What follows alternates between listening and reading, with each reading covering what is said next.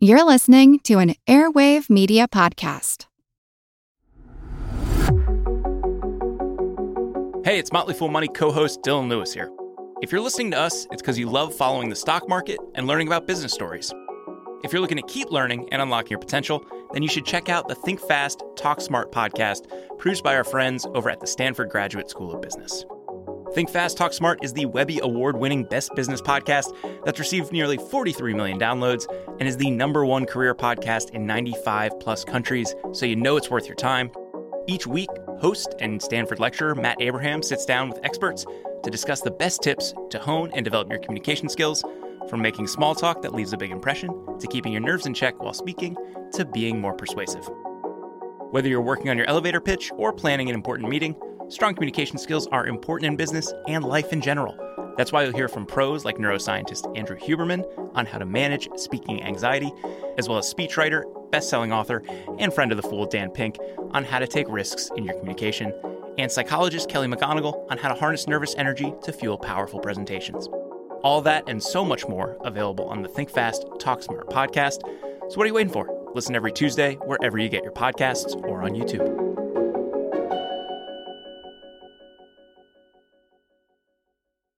What do you get when you take two childhood friends with a passion for unexplored history and a whole lot of booze? You get us, Queen's Podcast. And here at Queen's, we are spilling the tea on all kinds of women from history. From New Orleans voodoo queen, Marie Laveau, to Marie Antoinette, and everything in between. Each queen is paired with a cocktail recipe that will totally get you in the mood to hear the fun, dramatic, and juicy stories of fascinating women from history. Listen wherever you get your podcasts. Cheers! Hey everyone, I'm Jean Chatzky. Thank you so much for joining us today on Her Money. Today we are going to dive into one of my favorite topics, which I also know is one of your favorite topics because we get so many questions on this topic. We're going to talk about investing. And not just any kind of investing. We're going to talk about what it means to invest for both the short-term and the long-term goals that you might have outside of retirement. Because while saving for retirement is amazing and you have to keep it up and you have to bump up those contributions as much as you can every year, we have goals that just can't wait until we hit 65 or 70. We might want to buy a house or a car or a motorcycle. We might want plastic surgery, an MBA, an around-the-world trip, or to help put a niece or nephew through school. The point is that once we get our retirement chugging along and our emergency fund in place, it's time to think about all the other goals and how we can get more out of our money so we can accomplish it all. According to Fidelity's 2021 Women in Investing study, which just came out this week, there has been a 50% increase in women investing outside of retirement over the last 3 years. And I gotta say, that stat just made me so happy because it feels like what we've been working toward. An additional 49% of women say they are now more interested in investing since the start of the pandemic. 42% said they now have more money to do so. And all this is incredible, but and you probably suspected there was a but coming. Many women are still not comfortable with their money. Just 14% of women feel they know a lot about saving and investing, and only 33% feel confident in their ability to make investment decisions. Just 1/3 of women consider themselves to be quote unquote investors. But here's the thing. If you have a retirement account of any kind, and you have heard me say this before, you are an investor. Your 401k makes you an investor. Your IRA makes you an investor. You do not have to be handpicking stocks in order to call yourself an investor. And we also know that when women invest, we do it better than men. According to a new Fidelity analysis of 5 million customers over the last decade, women outperform men by an average of 40 basis points. So the big question is, why is it that women still in 2021 find investing intimidating? To help all of us answer that question today is Lorna Capista. She is head of Women Investors and Customer Engagement at Fidelity. Lorna leads Fidelity's efforts to support women at every stage in their financial journey. She helps thousands of women across the country to take control of their financial futures. She also happens to be my friend. Lorna, it is so good to see you. It's so great to see you, Jean. I'm so thrilled to be here today. So thank you for having me. Absolutely. Can you tell me just a little bit about what it means to be head of Women Investors at Fidelity? Sonny, I think you actually said it really well. I often am so appreciative for my job, but excited about it every day I wake up, and I get to work with millions of women to help inspire and better serve and support them in every stage in their financial journey. And Fidelity, for quite some time, has really been committed to doing so. And I'll tell you, Jean, I think you know this, we've talked about it a number of times, but this is really personally very important to me. So we've known each other for a long time. Interesting enough, going back many, many years, even before, we started talking about this money work. And I'm someone who, has been working for a very long time, married, had children from New York, and quickly went from a family of 2 to a family of 5 with 3 dogs and 1 cat. And I will tell you that my husband and I, for many years, took the divide and conquer approach to planning and investing. And many years ago, I joined Fidelity, and I realized I needed to make my money, planning, and investing a priority too. Our goals together. And I did so. And I had the moment where I realized my financial stress just went down significantly. And I thought, wow, other people need to be doing this as well. And I had so many women friends who were like me and who were deprioritizing it. So, this mission and this work to be the head of Women Investors at Fidelity just gives me the opportunity to work across our company and with women every day to help them do more and make sure that their money is working as hard as they do. Well, you know enough about me and my financial arc to know it was very similar. I was not focused on my own money until I started reporting about money, and that it supercharged when I got divorced and I felt like I really had to take control. But we have heard from so many of our listeners that once they do that, you're right, the level of stress goes down because we can't control everything about investing, certainly. We can't control everything about our money. We certainly can't control everything about the markets. But when we do step up and take the control that we can assume, that's when stress goes away. I'm wondering what questions you get from women most often. So we regularly connect with women on our Women Talk Money program, which you've joined us. We, come together on a monthly basis and talk to thousands of women across the country. And I also regularly listen to client calls. I'll tell you, the questions span the gamut, from women who are starting out, who want to understand how much they need for an emergency savings, learning to invest, how much do I need for retirement? I'll tell you, as of late, due to the pandemic, we've seen many more questions around managing caregiving. Can I take a break from work? And am I able to financially do that? And also others who are, now given the pandemic, considering retiring early. And can they do that? But I'll tell you, and you talked a bit about the study, but one of the biggest shifts that we've seen, and it really connects to what you talked about, is that women now more than ever are wanting to go beyond that basic of just starting to invest and really learn more about how they can manage their portfolio and if they're doing well and different type of investment vehicles. So that's really exciting. And we just want to make sure that women have access to that help. I saw that statistic too, and I did a little happy dance, but I'm wondering why.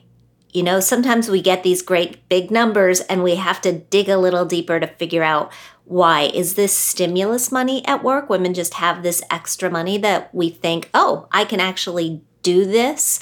Is it because we have time at home that we're less occupied? Is it because we're not in the office and our employers aren't watching us so much? So if we take a little side trip and look at our portfolio, nobody's going to be looking over our shoulders. What do you think this is? So, Jean, I'm sure it's all those things, but I think there's something really interesting that's going on that's much bigger. We have data and studies that go back many, many years. And what I can tell you, even going back to 2018, is we saw this trend of women taking steps to do more with their money and particularly invest outside of their retirement and emergency savings 3 years ago. And that is due to women have been on this strong education and economic trajectory. Women are making more money now than they ever have, and they've realized they want that money to work harder for them. And so I think that's why we've been seeing it. Now, I'll tell you, with the onset of the pandemic, it definitely was a catalyst for women to take control even further and do more. And you know what? If they're doing it because it's part of their day, it's all good. Because the reality of what we're seeing is, out of all the other tasks that we've taken on during the pandemic, and I know them well, doing more with their money and investing that money towards their goals has taken a higher priority. And I'll tell you, that's goodness. Do you think that the pandemic has just encouraged us or forced us to think about what's important? I mean, what's really important?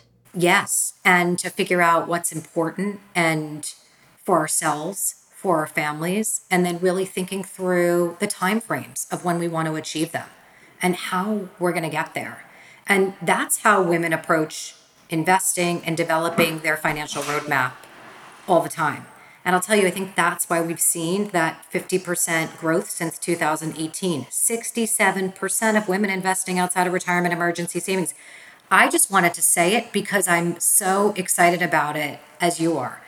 I also, as you mentioned, am excited but not surprised that we're seeing women earn higher returns than men. So when looking at over 5 million customers and seeing this 40 basis point differential, it's no surprise. When women invest, we see the results. I know, Jean, for me, I walk away and I say, I'm going to invest like a woman.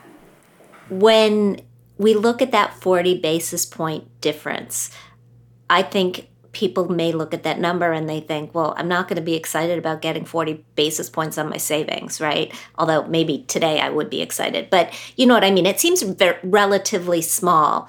Over the lifetime of an investor, though, I know it can be meaningful. Can you sort of dig in and explain that a little bit? So first, I would say, just in general, I think people weren't aware that women are such strong investors. And oftentimes, when we ask women and men, who do you think the better investor is? Women say men, and men say men. So I think right there, let's not even just focus on the differential. Let's actually just focus on the fact that women are doing well. And then in addition, the fact that they're earning at a higher rate. Yes, when you're talking over a period of time, that becomes very meaningful. So Jean, let me share an example with you of that growth potential investing in a 10-year horizon. So it's a 10-year time frame. So the example I'm going to share with you, it's based on historical returns and it's projected. So of course there's no guarantee, but $20,000 placed in a savings account, that at 0.06% interest is going to earn you $120. Over 10 years. Over 10 years. Remember that $120 earning. You take that same $20,000 and you invest it in a conservative mix. Conservative mix will include stocks, funds, bonds, and other short-term vehicles. Over that 10-year time frame, you have the potential growth based on historicals to earn $12,795. So $120 in earning versus $12,795. Is that 12,000 over and above the 10,000, or is that 12,000? That 12,000 is your over total and above the initial 20,000. The initial 20,000. Got it.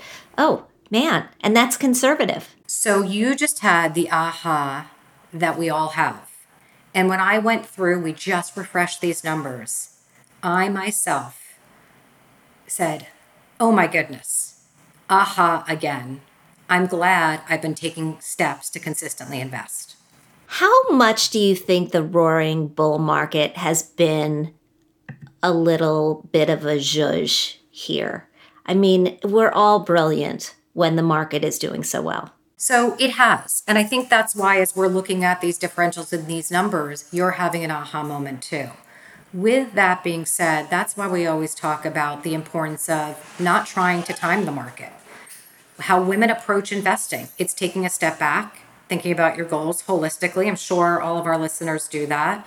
And then thinking about when they need the money, what that time frame is. You don't want to try to time. We don't know if it's going to be a bull market or not. But we actually know that if there's time on our side and we have a plan and we stick with it, historicals tell us we will do well.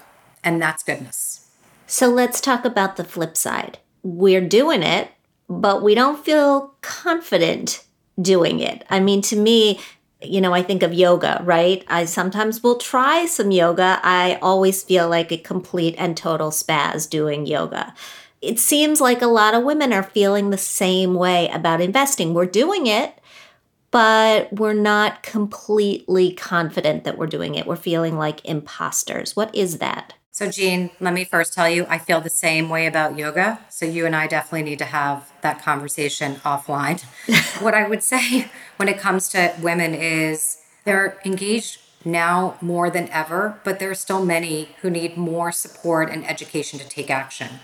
Only 41% said that they're comfortable with their knowledge of investing. Only a third feel confident in their ability to make decisions about their investments.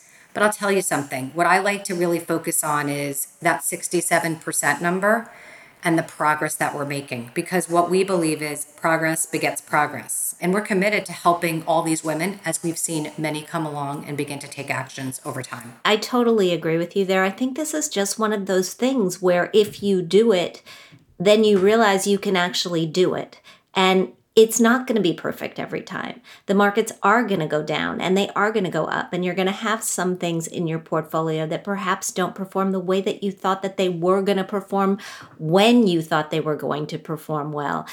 But over time, if you stick with it, if you just stand by this methodology that you set out for yourself in the beginning, it's all going to work out. And that's the important point. There is a little bit of fake it till you make it. It's okay. It's okay. Hey everybody, it's Jean. If you want to continue unlocking your potential, then you should also check out Think Fast, Talk Smart, produced by our friends at Stanford Graduate School of Business. Think Fast, Talk Smart is the Webby Award-winning Best Business podcast that received nearly 50 million downloads. It's the #1 career podcast in 95 countries, so you know it's worth your time. Each week, host and Stanford lecturer Matt Abraham sits down with experts to discuss the best tips to hone and develop your communication skills, from making small talk that leaves a big impression to keeping your nerves in check while speaking to being more persuasive. Whether you're working on your elevator pitch or planning an important meeting, strong communication skills are critical to business. All that and so much more is available on Think Fast, Talk Smart. Listen every Tuesday wherever you get your podcasts or on YouTube. Dive into the heart of crime with Foul Play Crime Series. Immerse yourself in the most perplexing cases where each twist and turn is more baffling than the last. With riveting storytelling and detailed analysis, Foul Play brings the unsolved and unexplained to life, captivating your imagination. Listen to Foul Play Crime Series now, where every story is a puzzle waiting to be solved. I'm talking with Lorna Capista. She is head of women investors at Fidelity. So Lorna, when we talk about where to put my money, how much we should be keeping in savings versus the market, I know it's going to be different for everyone, but I'd really love to break it down. What should be in savings? What's short term? What's long term? Because I think what really trips people up is, where do I put that money that I need in 3 to 5 years? Or where do I put that money I'll need in 10 to 15 years? So let's start out. I know you've got listeners who span the gamut with just some of the foundational recommendations from Fidelity.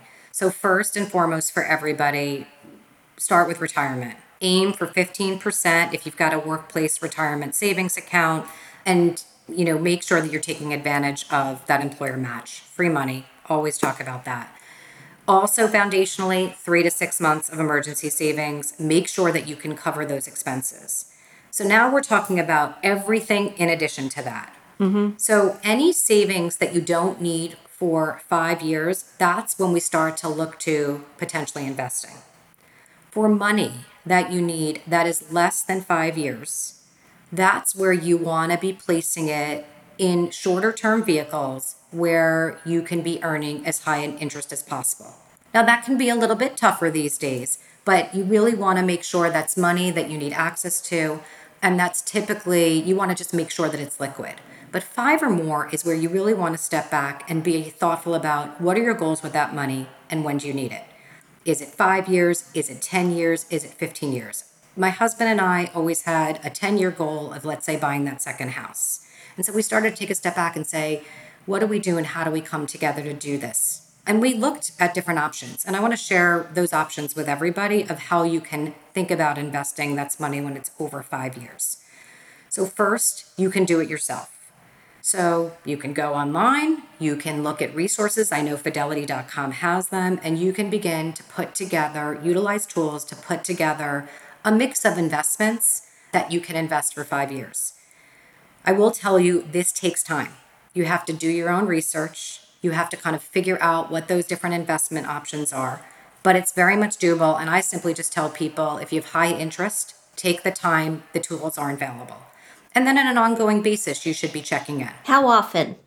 How often should you be checking in? Well, we actually say at least one time annually to be checking in on those investments. But I would say to you, what we've also found, particularly with the pandemic, but as your life changes, as something big happens, I get married, I get pregnant, I get divorced, you really need to be taking a step back and just reevaluating. What was that goal for? Is it still 5 years or 10 years, whatever the time frame was, and reevaluate. But that's an option where you're on top of it yourself. And that's a good option. But again, that takes time and you've got to, invest that time both upfront and ongoing. The second is what we call digital solutions. They call it a robo-advisor. And I'll tell you, I don't even like the name robo-advisor. It's very jargony and it makes it seem much more complex than it is because it's one of the easiest options. You basically have the opportunity to go online. They ask you a number of questions. Honestly, you're already probably thinking about it. What do you need the money for? What's your time frame? And how comfortable are you with risk? So if the market goes up and down, do you get a really bad stomach ache and feel like you need to pull the money out? Or can you kind of stay with it? That robo-advisor option then invests the money for you, and it actually makes changes over time. It's a great option that gives people the ability also to keep on checking in, but it's really kind of more automated for you. And the last, if someone's not comfortable investing, first time doing investing, or doesn't have the time up front and doesn't want to use that more automated solution, we talk to an investment professional. First of all, that's what they do day in and day out. They'll understand your full money situation. They'll talk to you about your goals, and then they'll help you. And if you're not someone who has been making these decisions previously, and it's really about getting started or working with a big chunk of money you feel that you really want to be thoughtful about, then it becomes a great option for you. I went through with my son recently opening an account with a robo, basically. And it was exactly that. It took us no time. We sat down in front of the computer. We answered the questions together. We talked through them because it was the first time that he was kind of looking at these things. And that was it. And he does check in on it sometimes. And mostly when he checks in, he's like, oh my God, I have so much money. He's excited because the market has been carrying him along. And I think that's the benefit of a bull market. Like if you're in it, it can create investors for life. You just have to stick with the ups and downs for a little while to realize that the downs are going to eventually turn to ups. The question that I hear about investment advisors, about financial advisors is, can I afford one? I hear it from our listener base all the time. I don't have millions of dollars. Is it possible that someone will help me? And the answer is yes. And I think that women more often than men, and I hear this a lot too, Jean, think that they don't have enough money. But the reality is that you don't need to have $1 million. You don't even need to have $500,000 to get that type of help. There is that one-to-one help. The upfront conversation and consultation can be available for free. So I always say to start, if you've got a workplace relationship with calling that workplace provider to have the initial conversation. It's often provided as a benefit through your employer. I know Fidelity does this, as we support a lot of 401k and 403b, employer workplace plans or your 401k or 403b. In fact, probably many of your listeners. But I will tell you, Fidelity offers this initial conversation where you can just give us a call as well.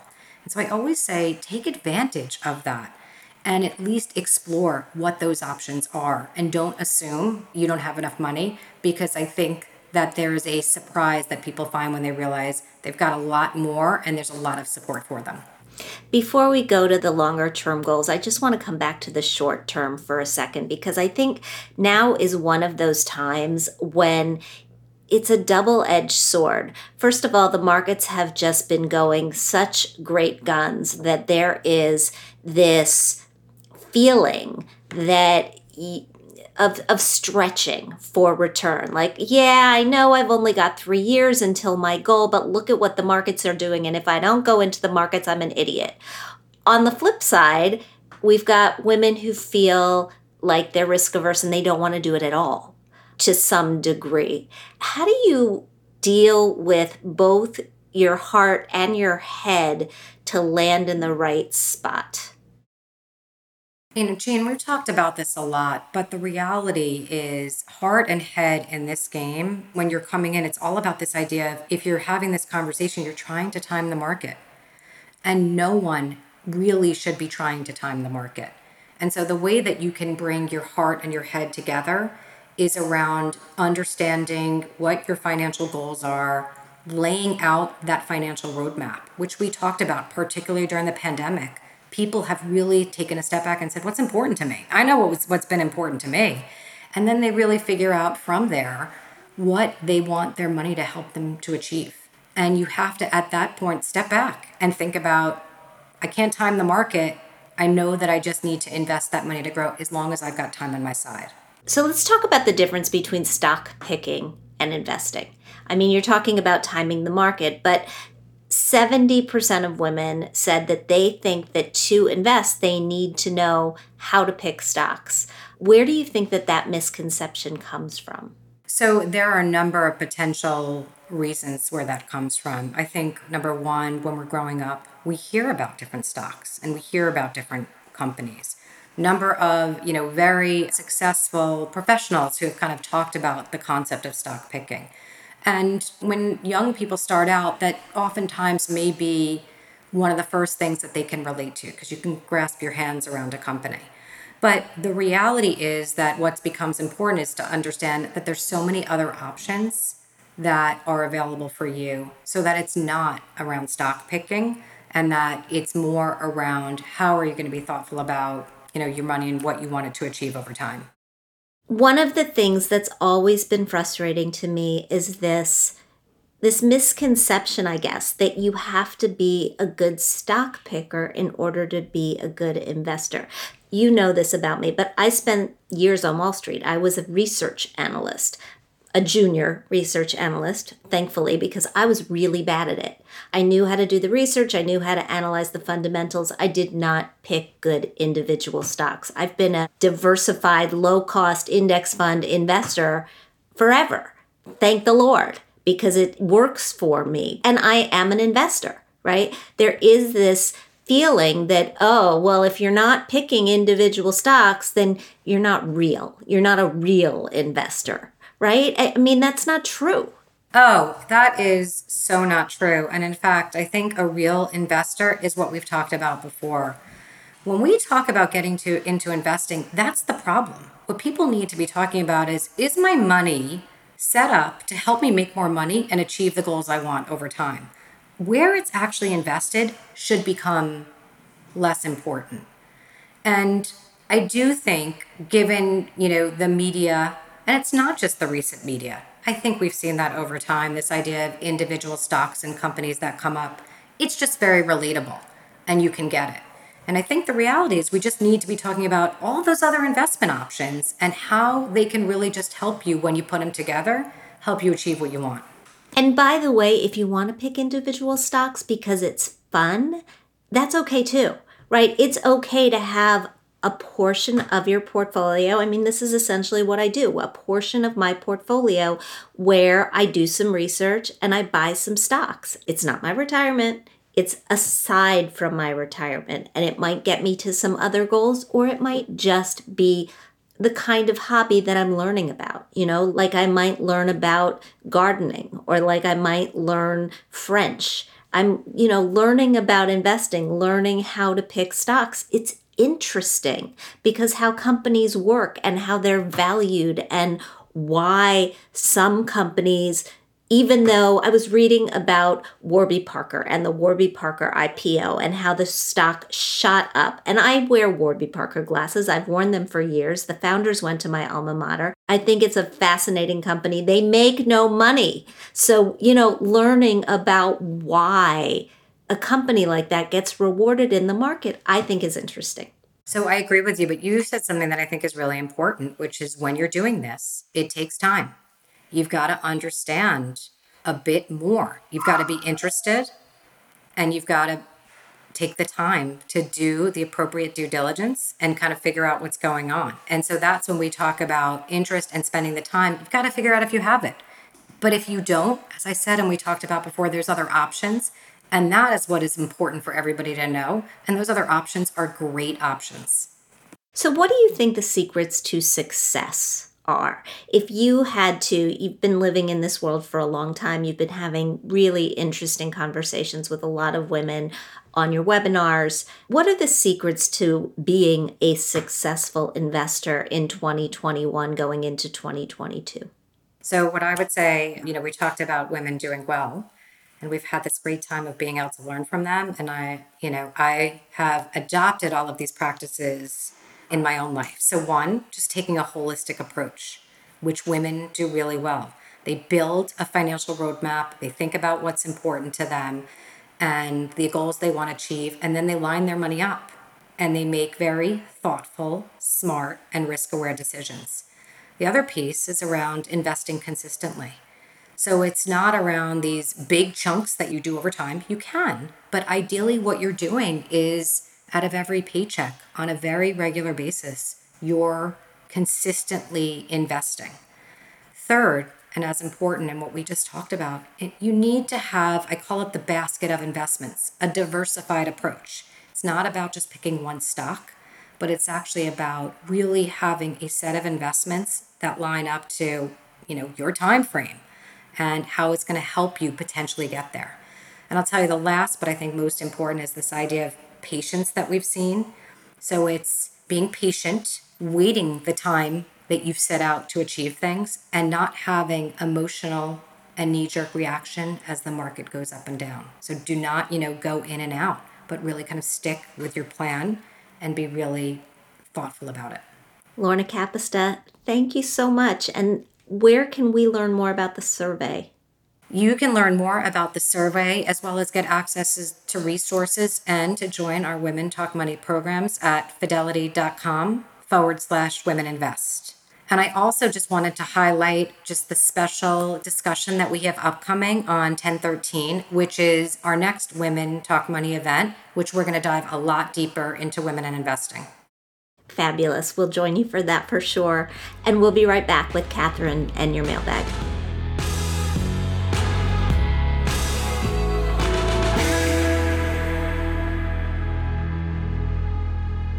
And Catherine Tuggle joins us for our mailbag. Hey, Catherine. Hey, Jean. So we've known each other years now, and I don't think I've ever asked you how you invest. Yeah, I think I am doing what a lot of women do, which is I am invested for retirement. I have a target date fund as part of my 401k. I have a target date fund as part of my IRA. During the pandemic, I did do more stock picking than I've ever done, which was none. So I did some stock picking for some things that I thought might perform well. I think a lot of us were at home with more time on our hands and had that bandwidth to dig into corporate governance and answer some of those questions that we might have had previously. But for the most part, I am invested for retirement, 401k, IRA.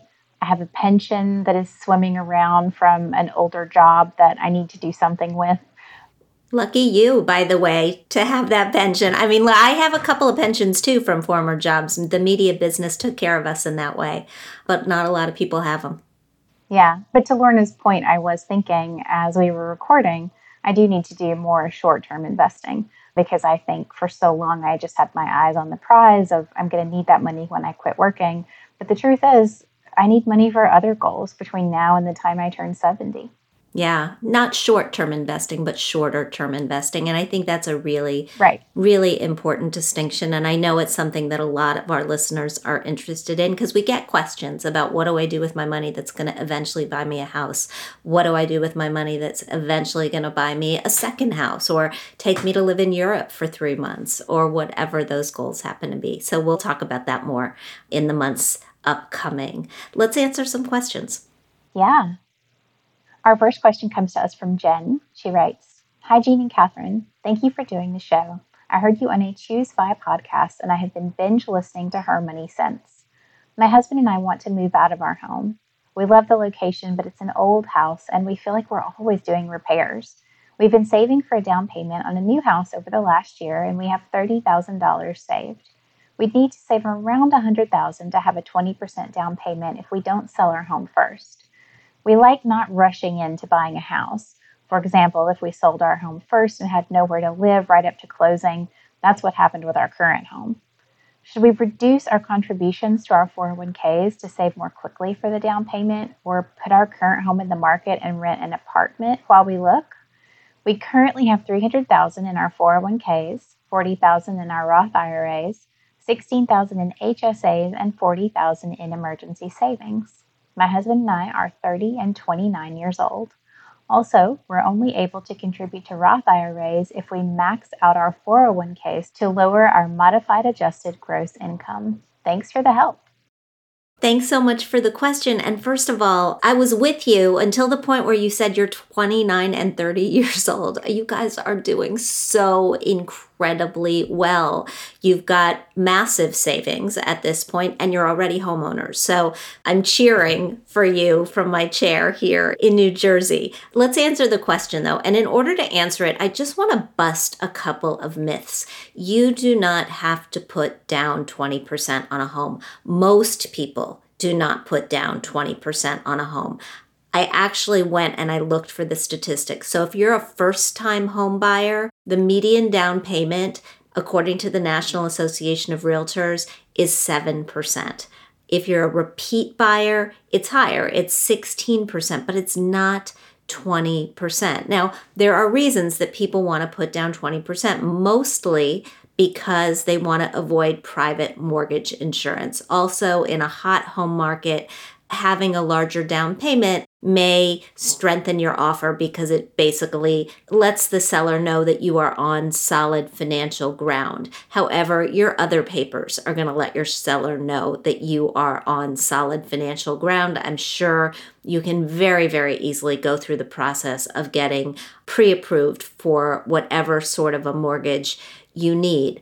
The downside to putting down 20%, especially when you don't have that much in liquid cash, is that it doesn't give you as much for repairs. It doesn't give you as much for your other financial needs. And once that money is in your house, it's not as liquid. It's not as easy to get it out of your house if you need it for other things. So let's just take a step back from that 20% for a second and think about maybe you want to try to get to 10% instead. I don't know how you truly feel about selling your home and moving twice, moving into an apartment. But I would say this is a seller's market, like a seller's market that we have never seen. And if you are looking to get out of this house and you think you've got this once in a long time opportunity to do better, to actually bank more, I would look at that if moving twice is something that is palatable to you. If it's not, then look at what it would take you to get to a 10% down payment. You'd need another $20,000. I would try not to reduce your contributions to your 401ks if you don't have to, but maybe you reduce your contributions to the Roth in the meantime, or maybe you adjust your budget a little bit so that it doesn't take you all that long to get there. You're on the right track. Don't set yourself up for to have to cross these hurdles that aren't really hurdles at all. That's such a great point, Jean. They are doing so well with saving, and to be able to buy a house in this market is such an accomplishment. Absolutely. And to be able to sell one into this market is just, as I can tell you from experience, a lot of fun. Our next question comes to us from Alexis. She writes, "Hi, Jean. I hope you're doing well. I've been a longtime listener of the podcast, and I'm so thankful for your expert advice and candid spirit. Here's my situation. I've been working with the same company since I graduated college, and I love it here.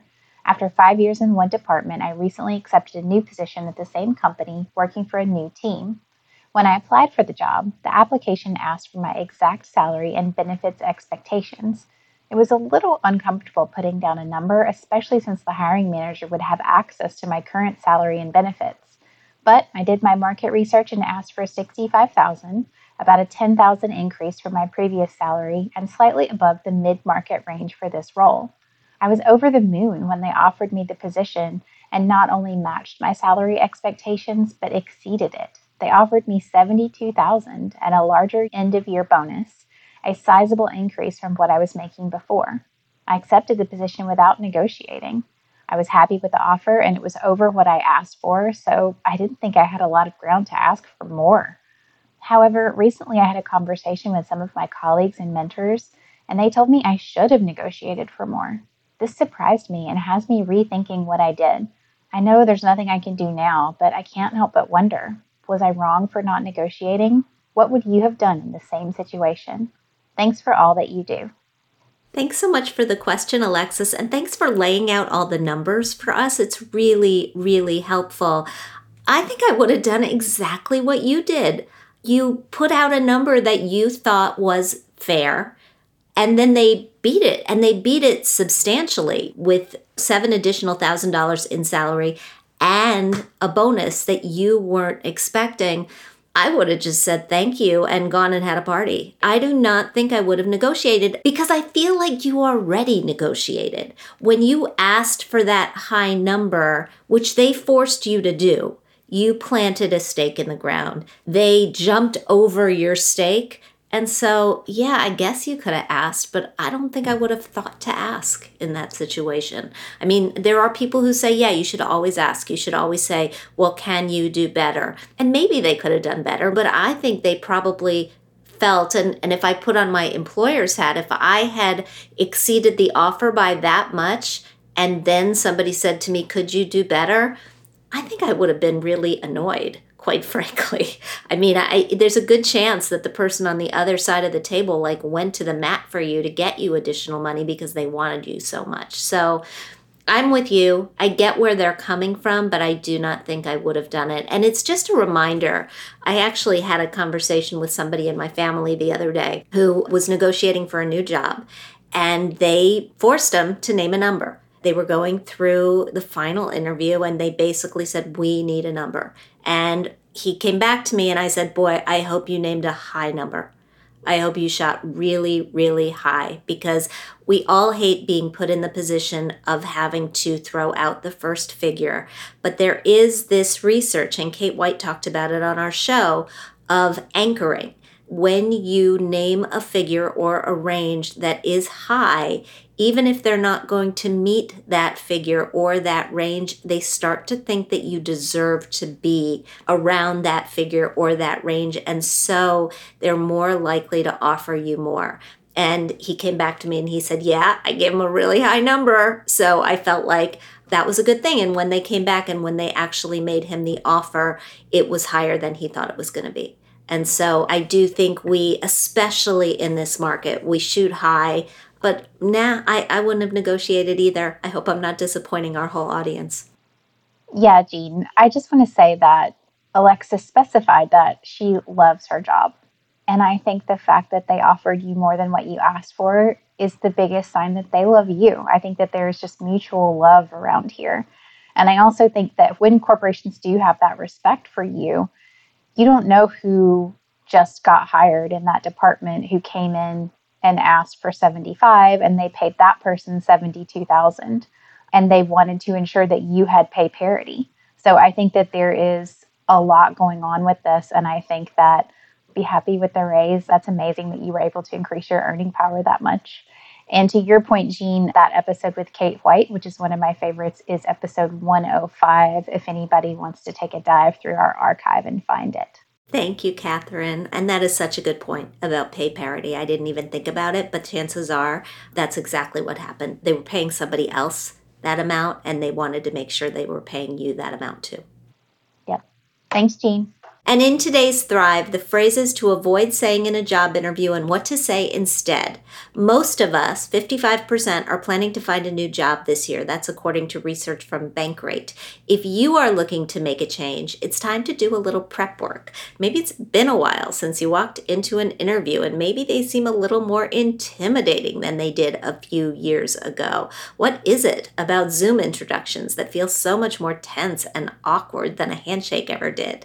Thankfully, no matter what kind of interview you are prepping for, the old rule of thumb to put your best foot forward has not changed. This week at Her Money, we've got a rundown on 8 phrases to avoid using during your interview and what to say instead, so you can sell yourself as the absolute best person for the job and secure the offer you want. Here's a few of my favorites. Don't say, "I'm flexible," when negotiating your salary. If you say you are flexible, the truth is you are much more likely to get lowballed. If you're flexible, it implies that you're willing to take whatever figure is offered and that you have no other prospects. Instead, say, "My skills and experience put me on the higher end of the salary range for this position. Let me explain." Okay? Second example. Don't say, "My weaknesses are actually my strengths." I know, we're all cringing. In every interview, you should plan on being asked about your greatest weaknesses. But before you walk in, make sure you are ready for this question with a solid answer. In other words, don't tell me you're a perfectionist. Don't tell me you work too hard. These are the not at all real, so fake you can spot them a mile away, kinds of weaknesses that everyone has tried over the years. Instead, give a real answer and say, "In the past, I have struggled with X, Y, and Z." When you're asked about your weaknesses, it's time to paint a picture of who you really are. For example, you could say, "I love new challenges and I get completely immersed in the projects I work on, but I'm a big picture person who sometimes struggles with details." Get what I'm saying? Okay, last example. Don't say, "My old boss was awful and that company was the worst place to work." Even if it's true, even if your boss was a nightmare, it is never appropriate to trash talk your current or former employer, ever. When you say negative things about a previous employer, it sends an unprofessional message loud and clear. If she's willing to trash talk that company, she'd be willing to trash talk us. Instead, say, "There are aspects I enjoyed about my former position, but I'm looking to make a change." Be honest about what you enjoyed. Avoid going into specifics about what you didn't, and think about it this way. When you talk about what you enjoyed in your role, that probably gives you an opportunity to talk about how you excelled, which is a win-win. Thank you so much for joining me today on Her Money. Thanks to Lorna Capista for joining us to talk investing and for the candid conversation about women and money and so much more. If you like what you hear, subscribe to our show, please, at Apple Podcasts. Leave us a review because we love hearing what you think. We'd also like to thank our sponsor, Fidelity. We produce this podcast out of CDM Sound Studios. Our music is provided by Video Helper, and our show comes to you through Megaphone. Thanks for joining us, and we'll talk soon.